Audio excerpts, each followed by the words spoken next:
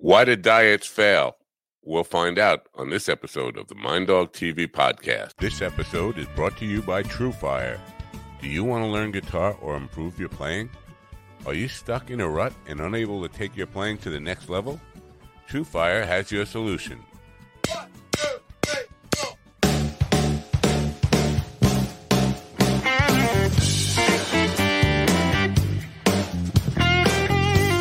Over 2 million guitar players worldwide learn, practice, and play with TrueFire.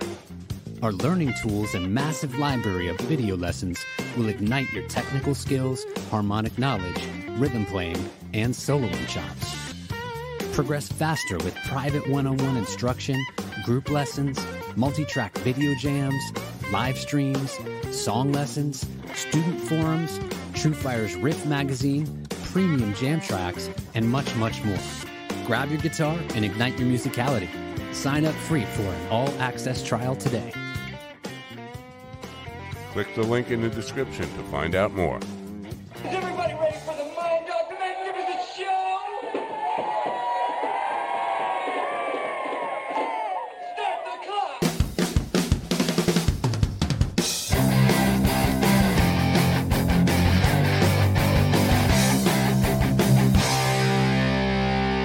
And welcome, my friends, to yet another episode of the Mind Dog TV podcast. I'm Matt Napo. Thanks for coming. It's great to have you here as always. Friday night, and I'm not gigging with the band. What's up with that? Well, Veterans Day weekend. Veterans Day was yesterday. We would generally have a show at the Veterans Hall in Lindenhurst, New York. Every year we've done it, but there were some problems last year, and so we're not back this year. It was decided very late that we should not be gigging tonight, so we took the night off. So there's a benefit for everybody. You get a show of the Mind Dog TV podcast. Tonight we're going to talk about weight loss and dieting and why dieting doesn't seem to work. If you're familiar with me, friends of mine, and certainly fans of the band Van Halen from the old days, remember Bobby Moon. And everybody in the world has a doppelganger. I have many, many doppelgangers.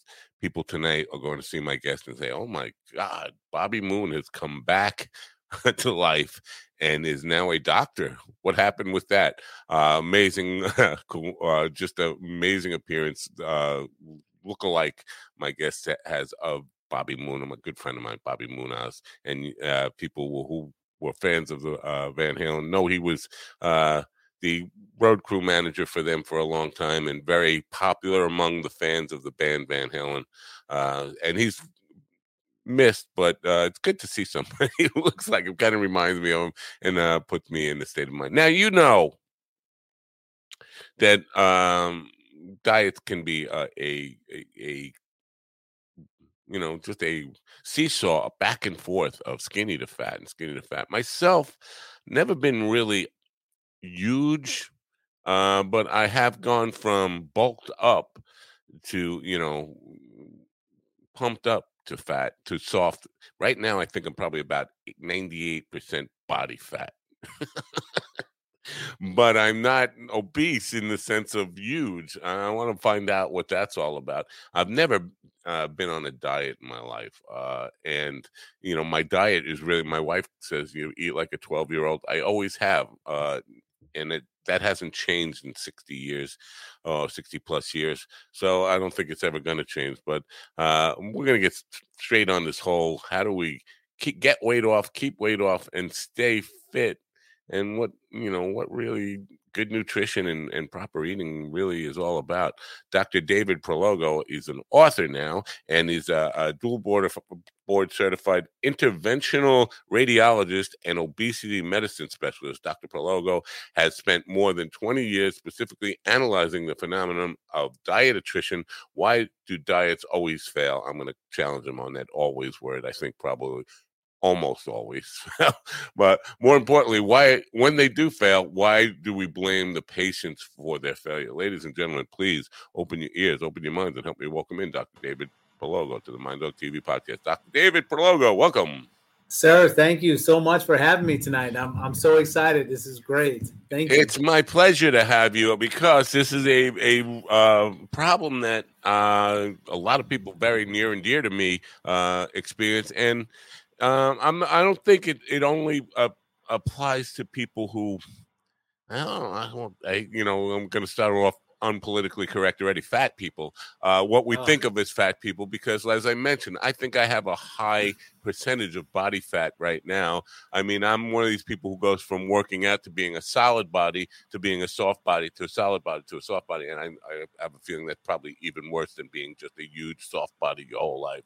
But I'm going to start with challenging you on that. Why do diets always fail? I'd say often fail. No, is it true that they always fail? Oh gosh, it's nothing is absolute, right? And in the book, actually, I make a little asterisk next to this sentence, and at the bottom of the page, the asterisk says 99%, right? Everybody knows somebody who's done it and has been successful, but that's the 1%, right? That's the outlier. That's not who we're talking about. So we're talking about the other 99%, and the facts and the literature and the CDC reports and all the things that come out with the hundreds of millions of people who are failing those diets.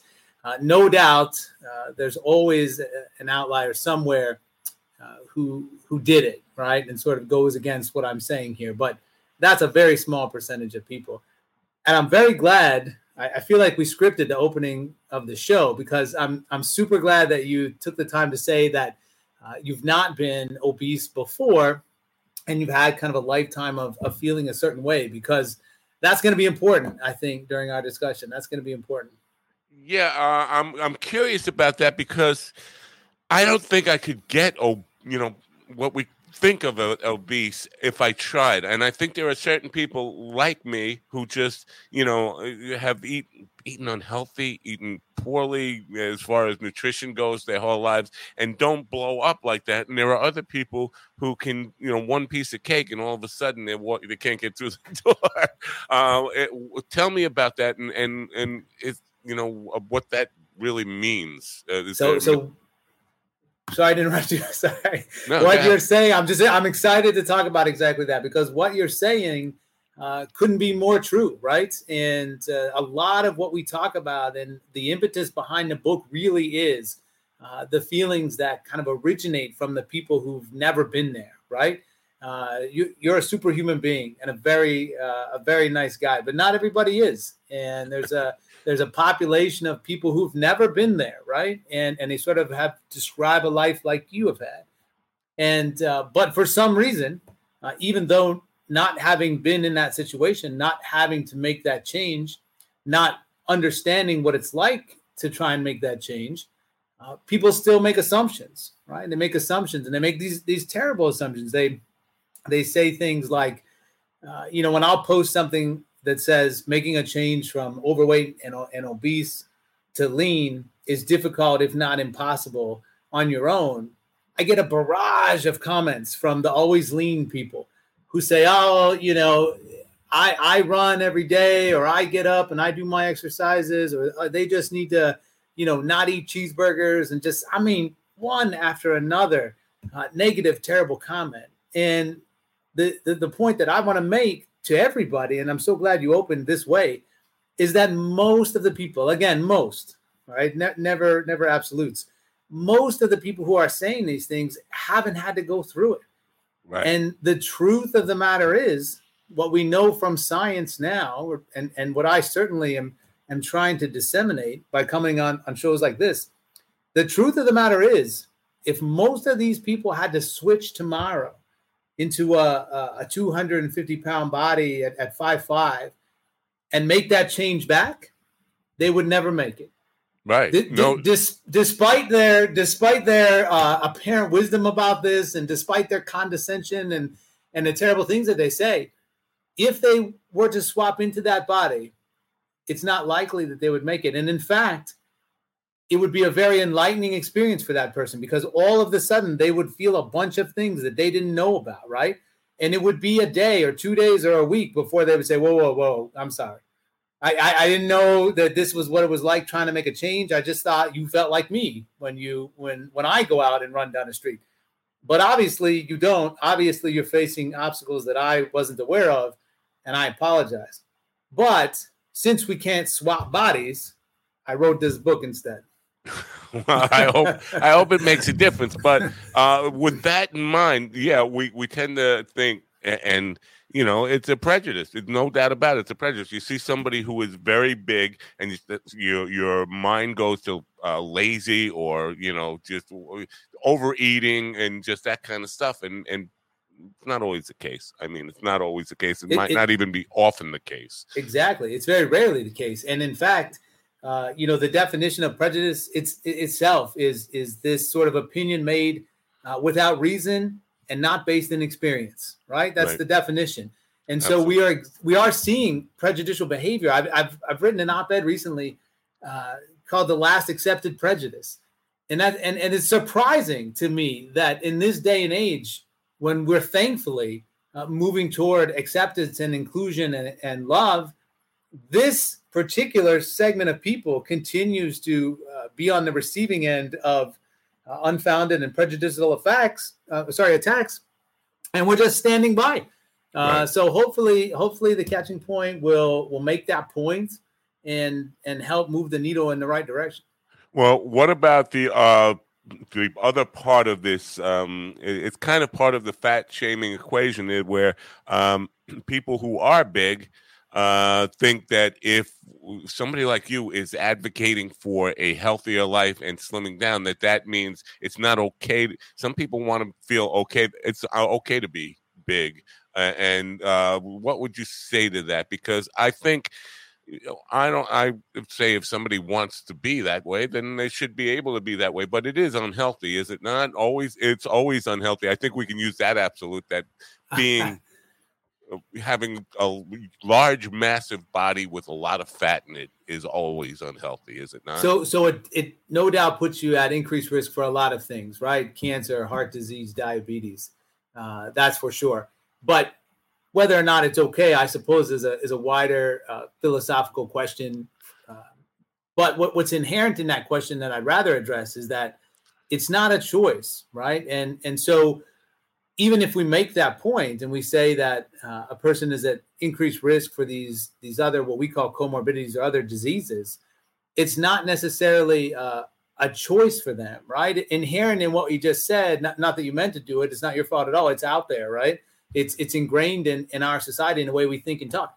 But inherent in the way that was laid out just now is that, hey, Dave, look, I mean, it really is probably not a good idea.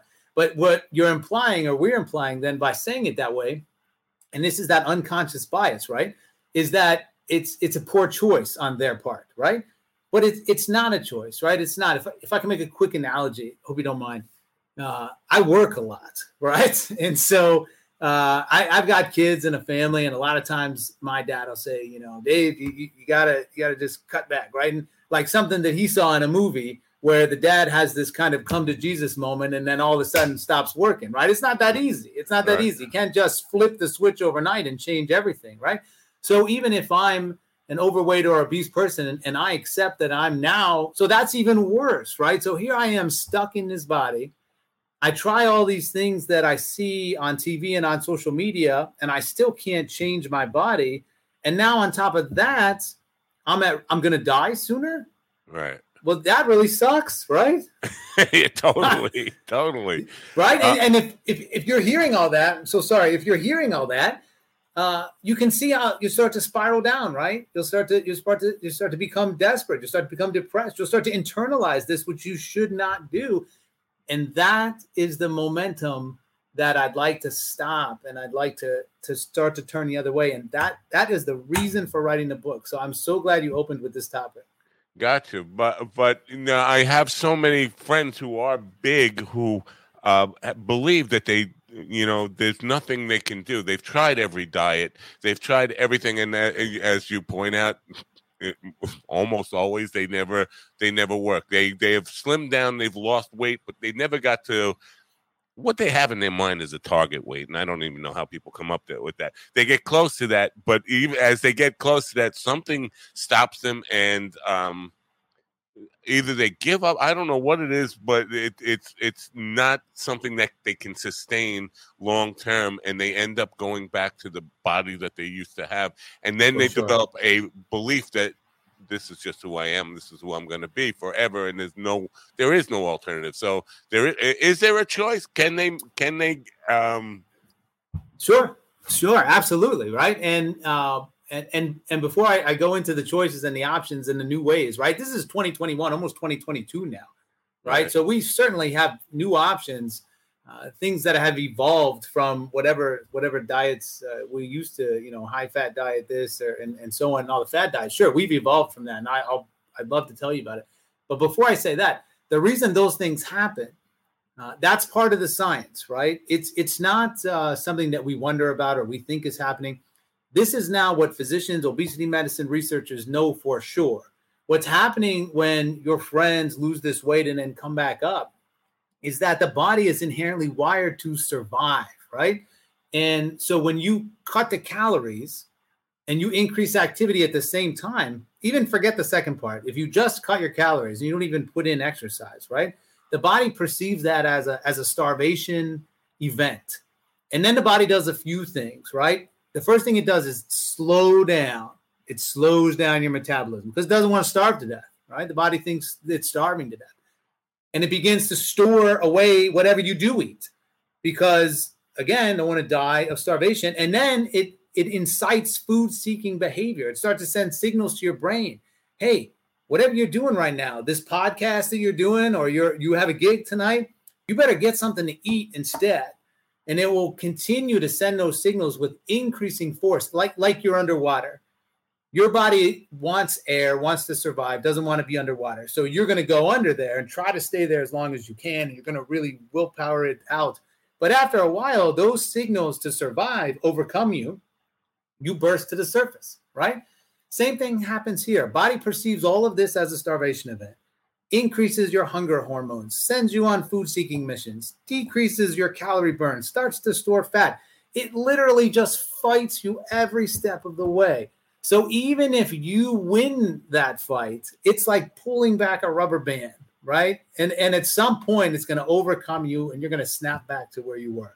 So that is why that happens. Now, can you interrupt that? Sure. The best example we have of that, just for illustration purposes, not that this is the only way, but for illustration purposes, the best example we have are medical procedures that we do to get in the way of the body's signals, right? So procedure that we came up with, for example, was a procedure to block the signal from an empty stomach to the brain. There's a nerve that connects the brain and the stomach. When the stomach is empty and then empty for 18 hours, right, or empty for 2 days, that nerve is firing like crazy and overcoming anything, sending you on a food-seeking mission and making you feel hungry. Well, we went in and interrupted that signal so that people wouldn't feel hungry, and we stopped that cycle that you're talking about. We interrupted that cycle. We allowed people to very gradually and easily and without stress and raging hunger lose their weight. So that's proof, right? That's proof right there that it's the body rebelling. And if we interrupt those signals from the body, then we'll change the outcome, to answer your question, right? That's my procedure. But bariatric surgeons had some idea a while back, what if we cut out a portion of the stomach? Right. In the beginning, they thought they were shrinking the stomach. And that was the thinking. But it didn't turn out to be the mechanism behind success. That's not why it works. It works because there are little cells in that part of the stomach that always kick out this hunger hormone called ghrelin. And when that hunger hormone is circulating, you feel hungry, right? So if you don't eat right now, I say, hey, Matt, don't eat now. And then the hours start to go by. Your ghrelin levels will go up because the stomach kicks it out. It says, hey, I've been empty for a long time. You start to feel hungry, and then you're eating. Now, when you have a bariatric surgery, they cut out that portion of the stomach, and that ghrelin doesn't circulate in the same levels. You don't feel as hungry. And what happens to 98% or some very high percent of the patients that have bariatric surgery? They succeed and they lose weight. But these are not, Matt, these are not willpower implantation surgeries, right? They're not taking a weak, terrible person with no willpower and implanting willpower. No, they're stopping the backlash from the body. So to try and stick to your question, that's the one way, right? Medical procedures are one way. And then the other way is outlined actually in the second half of the book, the second half of the Catching Point. And that is that one has to realize that you're not ready right now to do this, to take this on. You're not ready to lose this weight from day one because you just don't have the tools, right? Somebody who's I always use this 255.5 because it just calculates out to the right number, the BMI number for obesity or overweight. At that point, you're just not ready.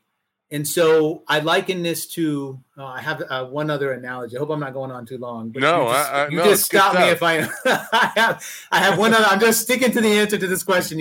Is there a way out? So medical procedures are one. And the other one then is to get to the catching point, right? So what is that? What is the catching point? Well, if you wanted to be a cardiac surgeon, I've got a book probably in my office here that will describe the steps of cardiac surgery, right? Now, if I just give it to you and you just open it up and just start, right? You're not going to succeed. You need a lot of prep work to get to the point where you can be a cardiac surgeon. Oh, believe me, I know.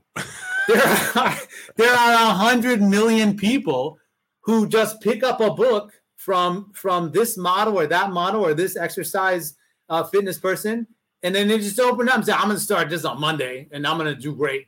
That doesn't even make any sense. You're not ready for that. You have to get to a certain point before you can be successful.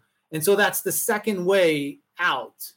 If you're not interested in a medical procedure, the second way out is get yourself to that critical point, that catching point, after which you'll be successful, right? That's the second way out. Okay. I'd love to tell you more. I just feel like I'm going on too long. No, you're not going on too long. But what's on my mind now is even whether it's medical or you adopt this patient approach which is the second part of this. Mm-hmm. It comes a point where what you eat matters, does it not? So basically, and this is where it's got to suck for some people, because I can, in the middle of the night, get a craving for ice cream, and I'm not going to blow up over it. But at some point, these people, even if you have the medical procedures, if they get that craving for ice cream in the middle of the night, they are prone to, because of the way their metabolism is or whatever, blow up. So they can't. So at some point, willpower is going to come into it, is it not? Well, it's. I would say I would argue that it's not. And here's why. You can be changed into what you have, right? You can change your body into the type of metabolism that you have. And at that point, it's so much easier, right? So the things that you're talking about, and this is all true. Again, this is all science. This isn't like somebody's opinion or my opinion. What you're talking about with a person eating, say, a banana or a piece of cake and reacting differently and storing it differently, people absorb greater percentages of calories from the same food. Two different people, right? You read about the microbiome in the gut, and we know that person A and person B are not taking the same amount of calories from that same piece of food, right? So one of the things I say in the book is that when we hear someone say, "Oh my gosh, I could eat just like Sally over there, and I would gain 50 pounds," right? Historically, we'd be like, "No, that's not true. You must be eating Doritos at night or something like that." But it is true. It is true because the absorptions are different. But that can all be changed, right? So those things that block you from making a change, that differential absorption, for example, different levels of hunger hormones, for example, that can all be changed so that when you start a diet, when you embark on a diet, when you go to live healthily, it won't be such a struggle and such a fight because you can change all these internal things. So no, it doesn't necessarily have to be a matter of will at all. Right.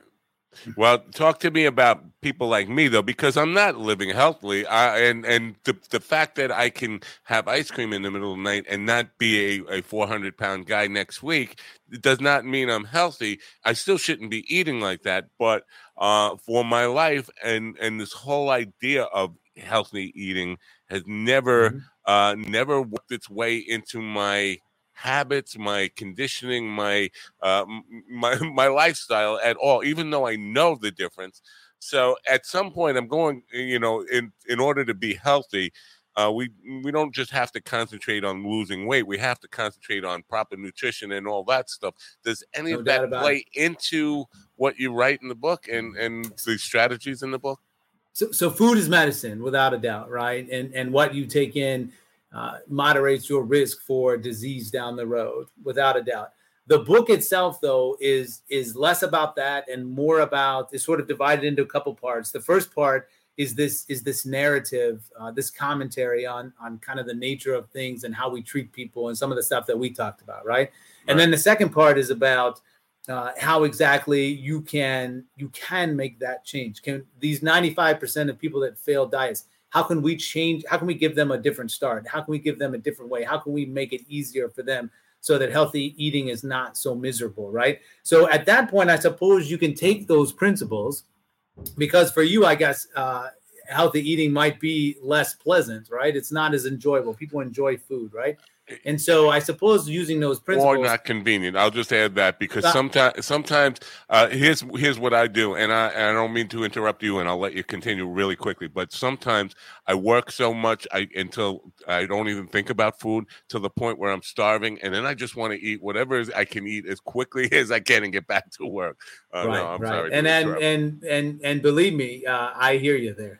So it's I'm in Atlanta, so it's 8:00, and I had to find something to eat between the end of my day and this. Yeah. So I definitely understand that. And making healthy choices for purposes of staying healthy is important, without a doubt. And it's a valid point that you make, but it's a different topic than my life's passion, right? And what I set out to do with these procedures and this research and so on. Okay, I want to talk about the cost, and not the dollar cost. That's not where I'm getting to yet. Anyway, the cost of medical procedures. How do I do this without exposing my friend's private situation? I have a friend who has been heavy and has had some medical procedure that I'm not exactly sure what it is, but I can tell that there gets to a point where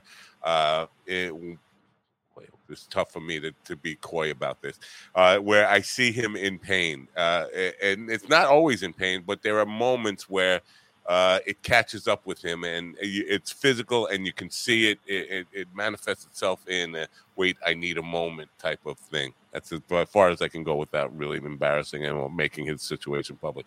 So what about that with medical procedures? And again, not sure what his is, but the physical cost, the pain, the any of that kind of stuff that people will have to go through, the sacrifices that are associated with the medical.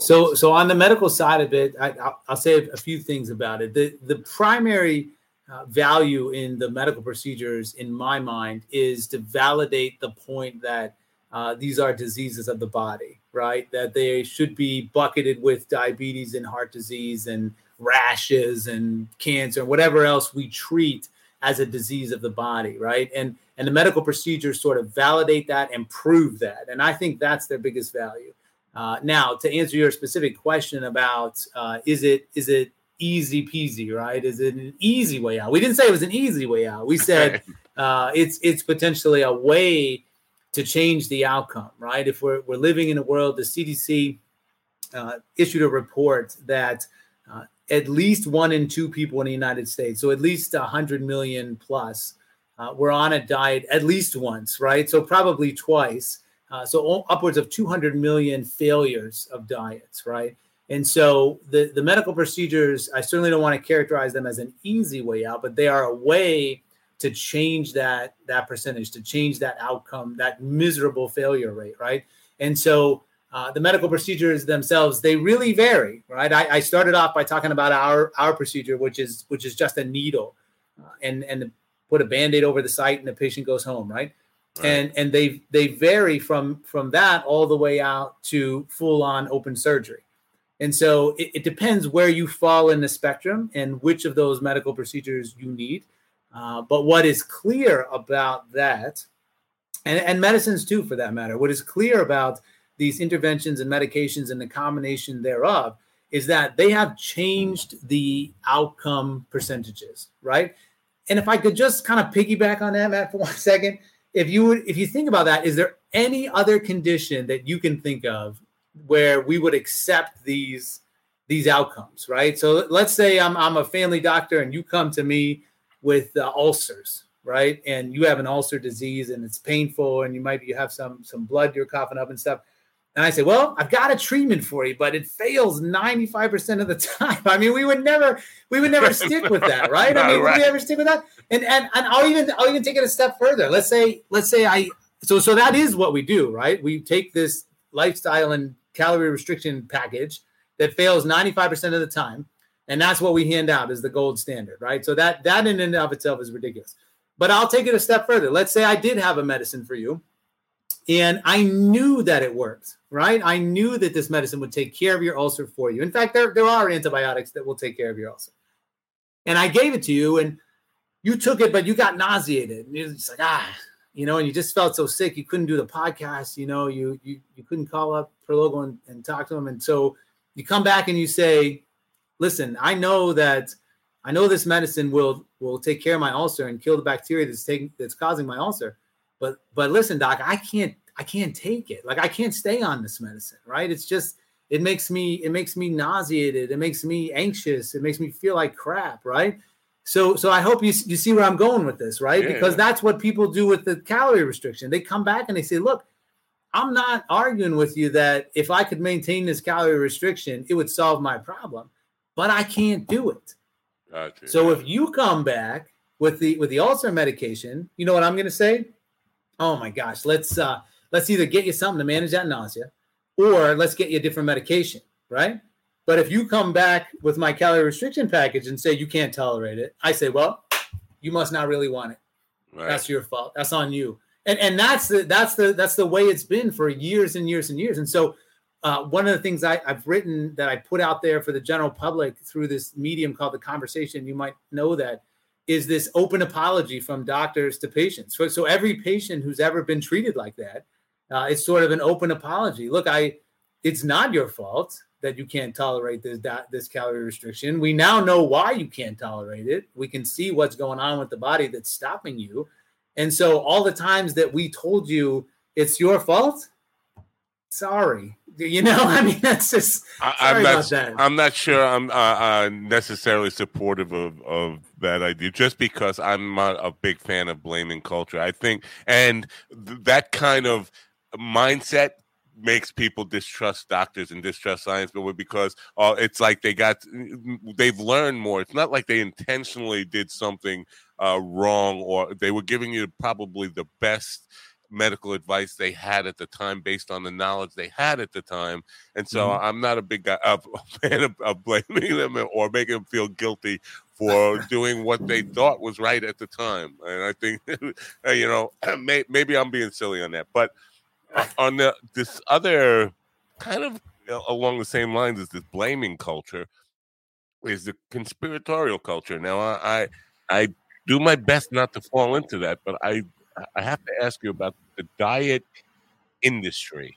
Right. I think to me, it has a conspiratorial bent to keep people in this rotating, rock and roll. Sure. So am I being over conspiratorial or over distrusting of a billion or multi-billion-dollar industry having a financial interest of keeping people away from you and into the diet pill section and the diet fads and diet books and all that stuff that they spend money on? I'm so glad that I'm talking to you. You're really a great host, because thank you. I mean, you are, because that is such an insightful and people don't ask that question, right? And I'll tell you, it's good that I'm where I am, right? I can't give up my location, because I'll tell you, they're coming for me for sure because of that, right? And I've put that in multiple contexts. Sometimes maybe take it too far. We mentioned how this is a prejudice that we see, right? And so one of the components that kept prejudicial behavior against minorities alive for so long was this idea of who's going to work the plantations, right? It was a financial incentive to keep this atrocity alive, right? And that's exactly what you're saying here. There is a financial motivation to keep this atrocity alive, to continue to lay the blame on these folks, to have them. Okay, in the book, there's an analogy to talk about exactly this, right? And I say, let's imagine that you buy a car from me and I give you the key, right? And you go and the key doesn't work to the car. So just like the diet, I sell you a diet book, it doesn't get you what you want. Then you come back and I say to you, well, somehow I convince you that it's your fault the key's not working, right? and then you say, well, maybe it is my fault, right? I mean, I'm not really good with keys, and so that's what happens. People start to internalize it and think it's their fault, and that creates this very desirable, from the fitness industry standpoint, very desirable arrangement, because people so bad want to change the way they look and feel. And then now you've made them feel worse about it. So they want to change the way they look and feel even more. And the only option there is to go back to this $1 billion industry and buy something else. Right? It's exactly true. And a whole bunch of successes, 100 million successes, puts them out of business. Right. Now there's another industry that might even be $1 trillion industry, certainly at least $100 billion industry. And I'm talking about insurance industry, health insurance and all that stuff. And now I'm wondering, first of all, our insurance, does insurance cover like weight loss stuff? It should, in my mind, because as we kind of established that if you are carrying around lots and lots of yellow fat in your body, you're probably at greater risk for a lot of diseases. So insurance companies should be proactive and want to cover this for people, because it will keep them healthier and not have to pay for cancer treatments or whatever. Are they supportive of this? And is a lot of the stuff you talk about covered, the medical stuff of part of some of it's covered, some of it's not. It's an evolving sort of process, and the way the process works is kind of an amazing arrangement, but it's the way we have it right now in the United States. And that is that even though it seems like common sense to us, right?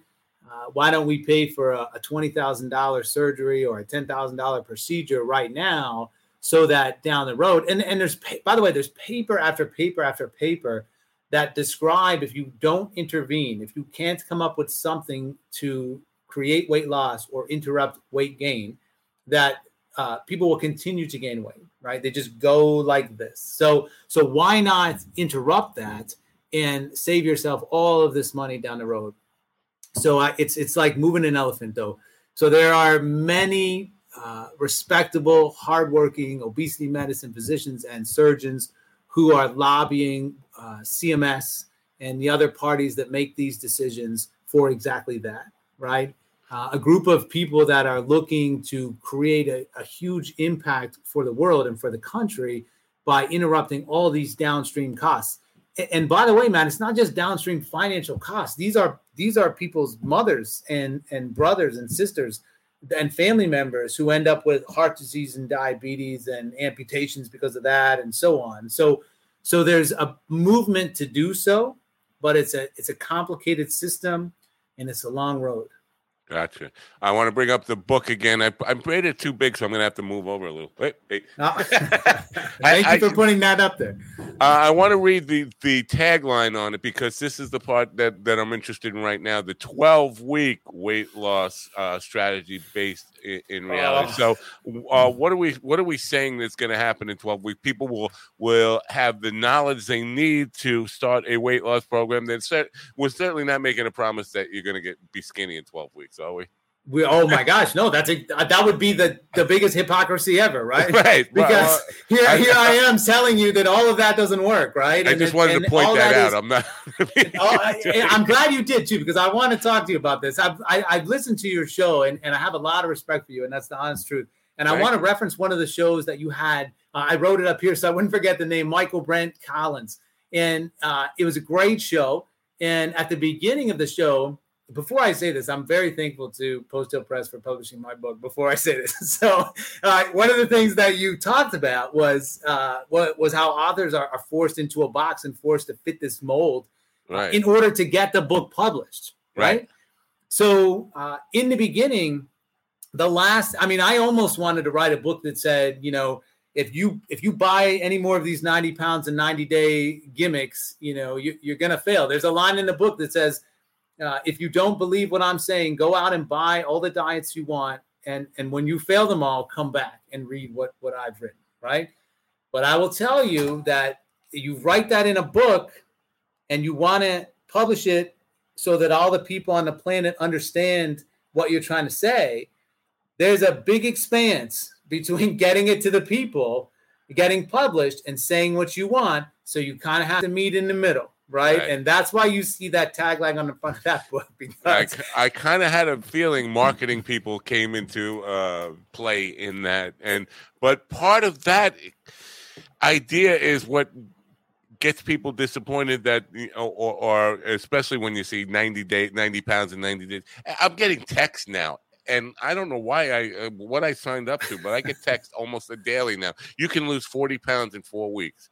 And so that's a promise. Now, if I lose 39 pounds in 4 weeks, I'm going to be completely disappointed in myself and just think I'm a failure. That is all just trying to make money. That's not trying to help anybody. Right. But anyway, so that's part of the reason why it says that on the front of the book, because in order for me to have a published book through a published house, I got to meet them in the middle, right? Because I've got to get a literary agent and a publishing house. You can't just write whatever you want, right? So I sort of had to meet him in the middle, but still, I'm not about to sacrifice what I want to say and my integrity. I'm sorry to keep referencing the book, but in the preface, I go so far as to say, look, I've already got a good job. This was not a gimmick. This was not a gimmick to make money. In fact, the amount of work that goes into this compared to the return, it's like it's a crazy business decision. So it's not for that, and I say that even in the book. But still, it does say 12 weeks, right? So here is what you are going to do in 12 weeks. You are going to transform yourself from a person now who cannot succeed with a diet. And that's step one. I mean, it's almost like Alcoholics Anonymous or something, right? You have to say, look, I am powerless against this, right? You might as well admit it, because how many diets have you failed? So you want to change yourself from a person who is going to be 100% diet failure into somebody who's going to succeed. And the only way to do that is to quiet the signals, right? When you start a diet and it gets to be Tuesday, Wednesday, Thursday, and you feel like that rubber band has been pulled back and you've had it and this sucks and you can't even remember why you started, unless you can quiet that response, you'll always fail. So the catching point in transformation is about quieting those responses, using the science that we know now. Supplements like Lunasin, for example, a certain amount of sleep, for example, recovery, which you might understand. It sounds like you were lifting at some point, right? So recovery, so that your body can adjust, fluidity with your schedule. All of these things are implemented to quiet that response and allow you to carry on without feeling like you're holding your breath underwater. That's what I'll give you in 12 weeks. Then you can do whatever you want. You can take a very low-calorie diet. You can go to CrossFit. You can do whatever you want at that point. But let me get you there. Let me get you past that critical point, which I've called the catching point. And that, again, not just some crazy thing I pulled out of the sky, right? The catching point can be quantified. There's a number you can put on there. It's an exercise capacity that when you hit that, after that, things aren't so miserable. And the people who fail these diets, man, they know it. They're driving in their car and they stop at a crosswalk, and all these yoga pants girls walk by on the crosswalk, right? Do they look like you feel when you try a diet? Because you started yoga last week and that you was horrible. You hated it, right? These people don't look like they hate it. They don't hate it. They love it. They can't wait to go to yoga and have a kale shake, right? So if I can get the overweight and obese person to also enjoy it, to also crave and feel like they want to do it, it's not a miserable experience, that's where I'll get you. That'll flip you from here to there in 12 weeks, and that'll change your life. And we've done it. We've done it. We've taken the it's called the vagotomy, where we did a needle procedure and quiet the hunger. We do it long enough so that people get past that catching point, and then they're on their way, right? So if you talk to the very first person who had that done, and you talk to her now 4 years later, she'll tell you exactly that. She'll say, there was no magic here. It just got me past this critical point where now I wake up and I want to go to CrossFit and I want to go to yoga. I'm one of them now. That's what she'll say. Yeah. This is probably not your forte, but it's within the realm of this discussion. I think it's important. And you brought up the comparison to 12-step programs. You got to admit you're powerless. Now, part of the 12-step programs, they talk people, places, and things, and the people is a big part of that. People in your life who can be a positive and reinforcing force, and the people who can be a negative force. Does that matter in the strategy that you are giving people? Do they have to make those kind of changes where, like in AA, they tell you you got to cut off a lot of your old friends and all that stuff? Does that matter in your strategy? Yeah, it does. It does. And again, I appreciate being here, and I appreciate your questions. And it is a strategy that I put together, and I'm the guy on the front of this book, but it's not necessarily my strategy, right? It's more of I'm revealing to people what the science is now in 2021, right? It's not something that I laid in my bed and came up with. And no. and so I just want to be clear about that, because and I'm going to answer your question about the AA analogy, but before I do that, I want to give a few examples of what I think we've done here. You remember the Atkins diet, right? Yeah. So the Atkins diet was this idea that it took more calories to digest protein than the other macronutrients like carbohydrates and fat, right? And so if you primarily ate protein, you would create a balance for yourself that ended up in weight loss. So I bring it up because the medical community and even the bodybuilding community, they knew about this. This wasn't something that people didn't know about, but Dr. Atkins, he took that principle called macronutrient thermogenesis, put it in a book, put it in the bookstores like Barnes and Noble, and all of a sudden everybody knows about it, right? Same thing with the South Beach diet and glycemic index. That's all I've done here. I've just taken the science, put it together for you. And some of the science is exactly what you're saying. Some of the things that do correlate when subjected to rigorous study with success are accountability, right? The reverse of what you're saying. Instead of cutting people out of your life, having people in your life that make you accountable does indeed correlate with success. Also, the inverse of what you said, being part of a group who's on the same track, right, with the same goal, has also been shown to correlate with success. So to some degree, the principles are the same, and they are supported in the literature. Being around the right people and being held accountable by people does help you and influence your success. I'm not sure we've gone so far as to kick people out of your life like we do in AA, but it's close. It's close. Right. Now, but part of that is with AA anyway, I forget what the other part of that is, but there's a thing for like spouses and families to help people understand how to be supportive, because a lot of people aren't supportive. Is any of the, that for, I'm not going to use the word, the F word, for overweight Thank people. you. I appreciate that. Yes, there is. And and I want to say to the listeners / viewers that we're just meeting tonight, you and I, right? So, because some of these questions I feel like are scripted, but they're not, obviously, because you don't know what I'm going to say. No. But it's almost like you teed me up here, because, in fact, in the book, there's a chapter about AA, right? And I draw the parallels between what we're trying to do with the catching point and AA. And one of those things, they have a saying in AA, which is keep coming back, right? Right. Because it's a complicated problem, and everybody's lives are different, and the nuances are different around their struggle to take this demon out of their lives. And so how do you equalize all of that? And by the way, how do you have such amazing success, right? And you do that with these simple sort of principles like that one, which is keep coming back, right? And in the catching point, we talk about that principle. We talk about doing away with this age-old routine where you start the diet on Monday, you get to Tuesday, Wednesday, Thursday, and you quit the diet, but you quit, right? I'm out. And then you're going to completely start over some other day. And that's not the way AA works. And that's not the way successful weight loss will work.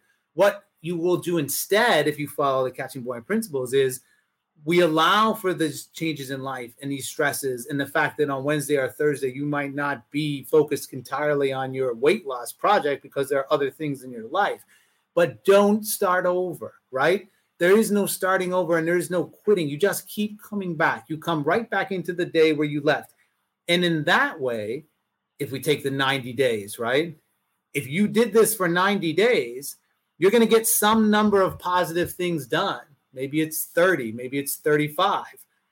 But you know how many you're going to get done if you quit and start over, quit and start over, quit and start over? You never get past number 3. Right. So these are the kind of principles that are in the book and the kind of things that if you can change with your approach, you can snap yourself out of the $1 billion cycle, right? And you can change your outcome. Right. Yeah, a lot of people get hooked on these what seems like an easy fix, and I think that's part of our problem too. No matter what you're trying to change in your life, there's always somebody who's going to try to sell you something that's easy. Like, we're going to deliver these meals to you. All you have to do is eat these meals for, and so I don't even have to do anything. I don't have to cook. I don't have to do anything. They're just going to do, and I just have to eat that food, and that food is going to make me lose weight, and they get hooked on the idea of just the ease and I don't have to do anything. It just sounds too, but I think, as in most things, and I think you'll agree with this, if it sounds too good to be true, it probably is too good to be true, right? For sure. And I think most people realize that, but up until very recently, there's not another option. There's just a whole list of things that are undoable. And when you decide you're going to make a change, you have to go to that list, because what other option do you have, right? Right. And so we want to provide a new option and provide, again, the validation that our options before weren't working, and it wasn't your fault. And this might be out of your comfort zone to talk about too, but a lot of people embrace it. A lot of people who are heavy, especially in show business, own it and then make light of it so much that almost like they trap themselves into accepting that that's who they are going to be forever, because it becomes a joke, especially in the entertainment field. They joke about it. They kind of make light of it. And, I'm just a fat guy type of stuff.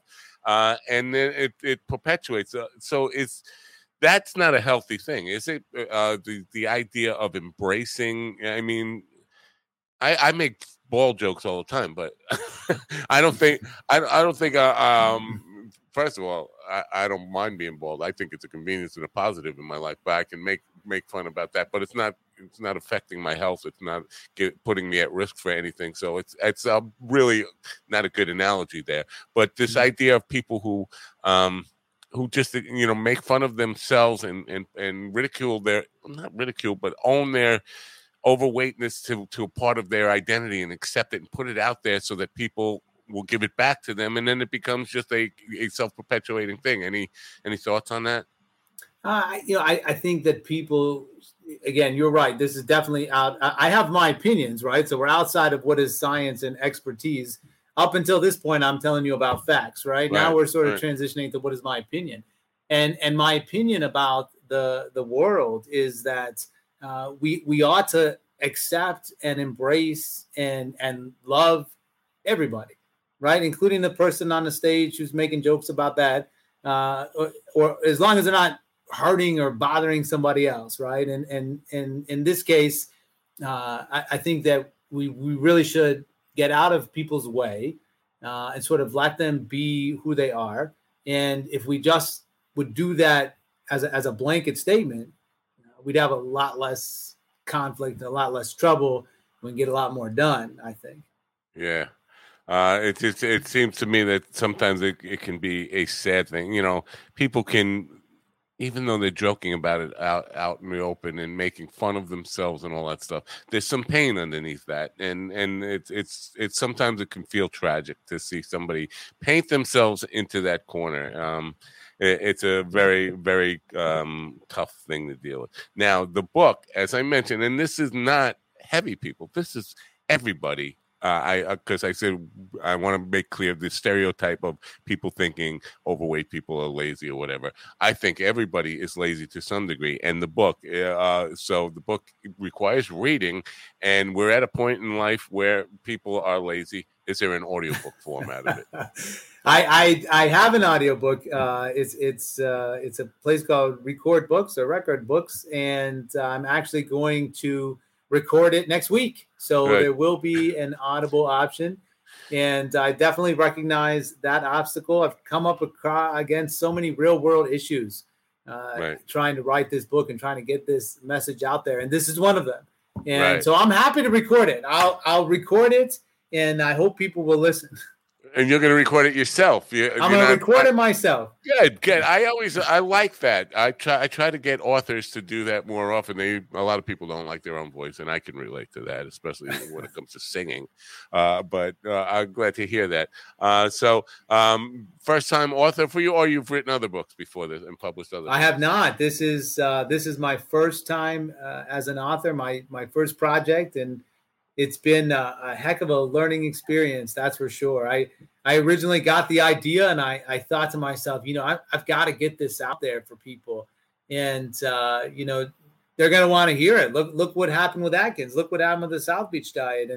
And so I started to write it, and I thought, I'm a doctor. This will be no problem.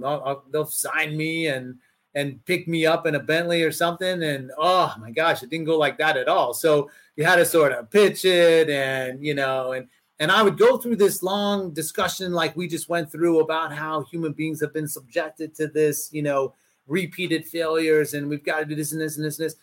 And then whoever was on the other side of that, a literary agent or the press or a publishing house, 9 out of 10 times when I got done with that speech, they'd go, So what is this now? This is a weight loss book? It was a struggle. It was a struggle. So any person who's willing to read it, it's well written. I think you're gonna like it.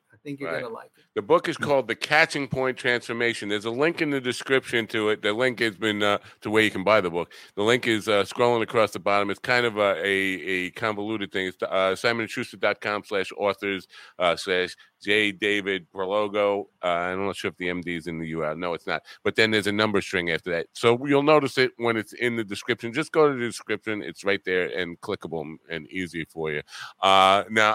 This is the first time I experimenting with the book on my left instead of in the center, and I made it a little too big, so I gotta move over a little bit. Well, I wish you great success with the book. How long has it been out? It comes out on January 11th. Oh, so it's not out yet. Oh, it's not out yet. It comes out on January 11th, and that link is long. And so, do you mind if I just mention my social media? No, please. It's really easy to get to. I'll put all the links. If you send them to me, I'll put all the links in the description and make it easy for people. But go ahead. I will do that. I'm on Twitter as JD Perlogo and Instagram and Facebook as JD Perlogo. And there's drperlogo.com. So all of those things, I'd love to hear from you. I'm trying to connect with people. So please, we'd love to have you on any of those mediums. Well, it's been a pleasure to have you here and get this information to people. I think it's important. A lot of people, are going to be discouraged. And the part of the, and let me pull the book down because I'm hiding behind it now. Part of, I think, the challenge that you're facing is, and this is, I'm going to use a really dumb analogy here, but like if you've been in a relationship and burned so many times that one more thing is a difficult, the next dating. I'm done with dating. I've been burned so many times. It's people who've need this book the most have been burnt so many times that they're going to be reluctant to even give it a try, right? So what can we say to them to say, trust me one more time? Trust me one more time. The first chapter is entitled "Mind Over Matter is Bull S," right? And that's the first chapter. So I want everybody just read the first chapter so you understand that I understand how you feel and what you're going through. And when you realize that I'm connected to the way you feel and I believe what you've been telling us all along, you'll realize that this isn't the same old thing. Great stuff. Well, thank you. I wish you great success, and believe me, doors always open to come back at any time. And or if you just if you're seeing a lot of great success and you just want to share that, I would love to hear from you. Anyway, I thank you for coming. I wish you great success, and thank you, bye sir. for now. Bye for now. Bye-bye. Thank you. Dr. David Prologo, folks. The book is called, let me pull it up one more time so I get it. The Catching Point Transformation, 12-week weight loss strategy based in reality. And that part, was put in there by the marketing people, which I had to bring that up. Anyway, going through life bald and ugly, I guess but I can't fix any of those things. The fact of the matter is, if you have tried lots of diet plans and failed before, there is still hope for you, and there you do have the option to change your life in some ways, as we heard. And so, not stuck like me with an ugly face and a bald head that you can do nothing about. I don't know. Anyway, I hope you enjoyed this program. I'll be back with you Monday afternoon. Nothing for the weekend. So I hope you'll join me then. Till then, I'm Matt Nappo for the Mind Dog TV podcast. Have a great night. Bye.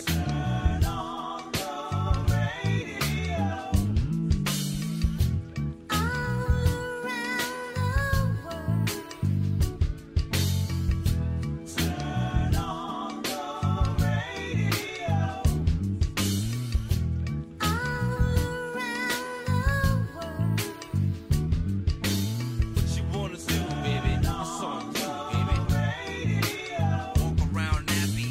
What you wanna do, baby? It's on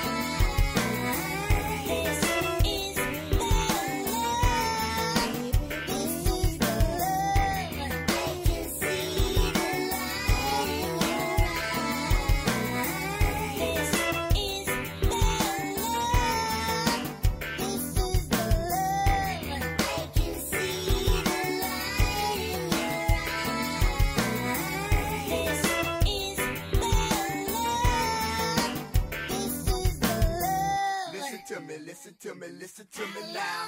Listen to me, listen to me, listen to me now. Listen to me, listen to me, listen to me now. Listen to me, listen to me, listen to me now.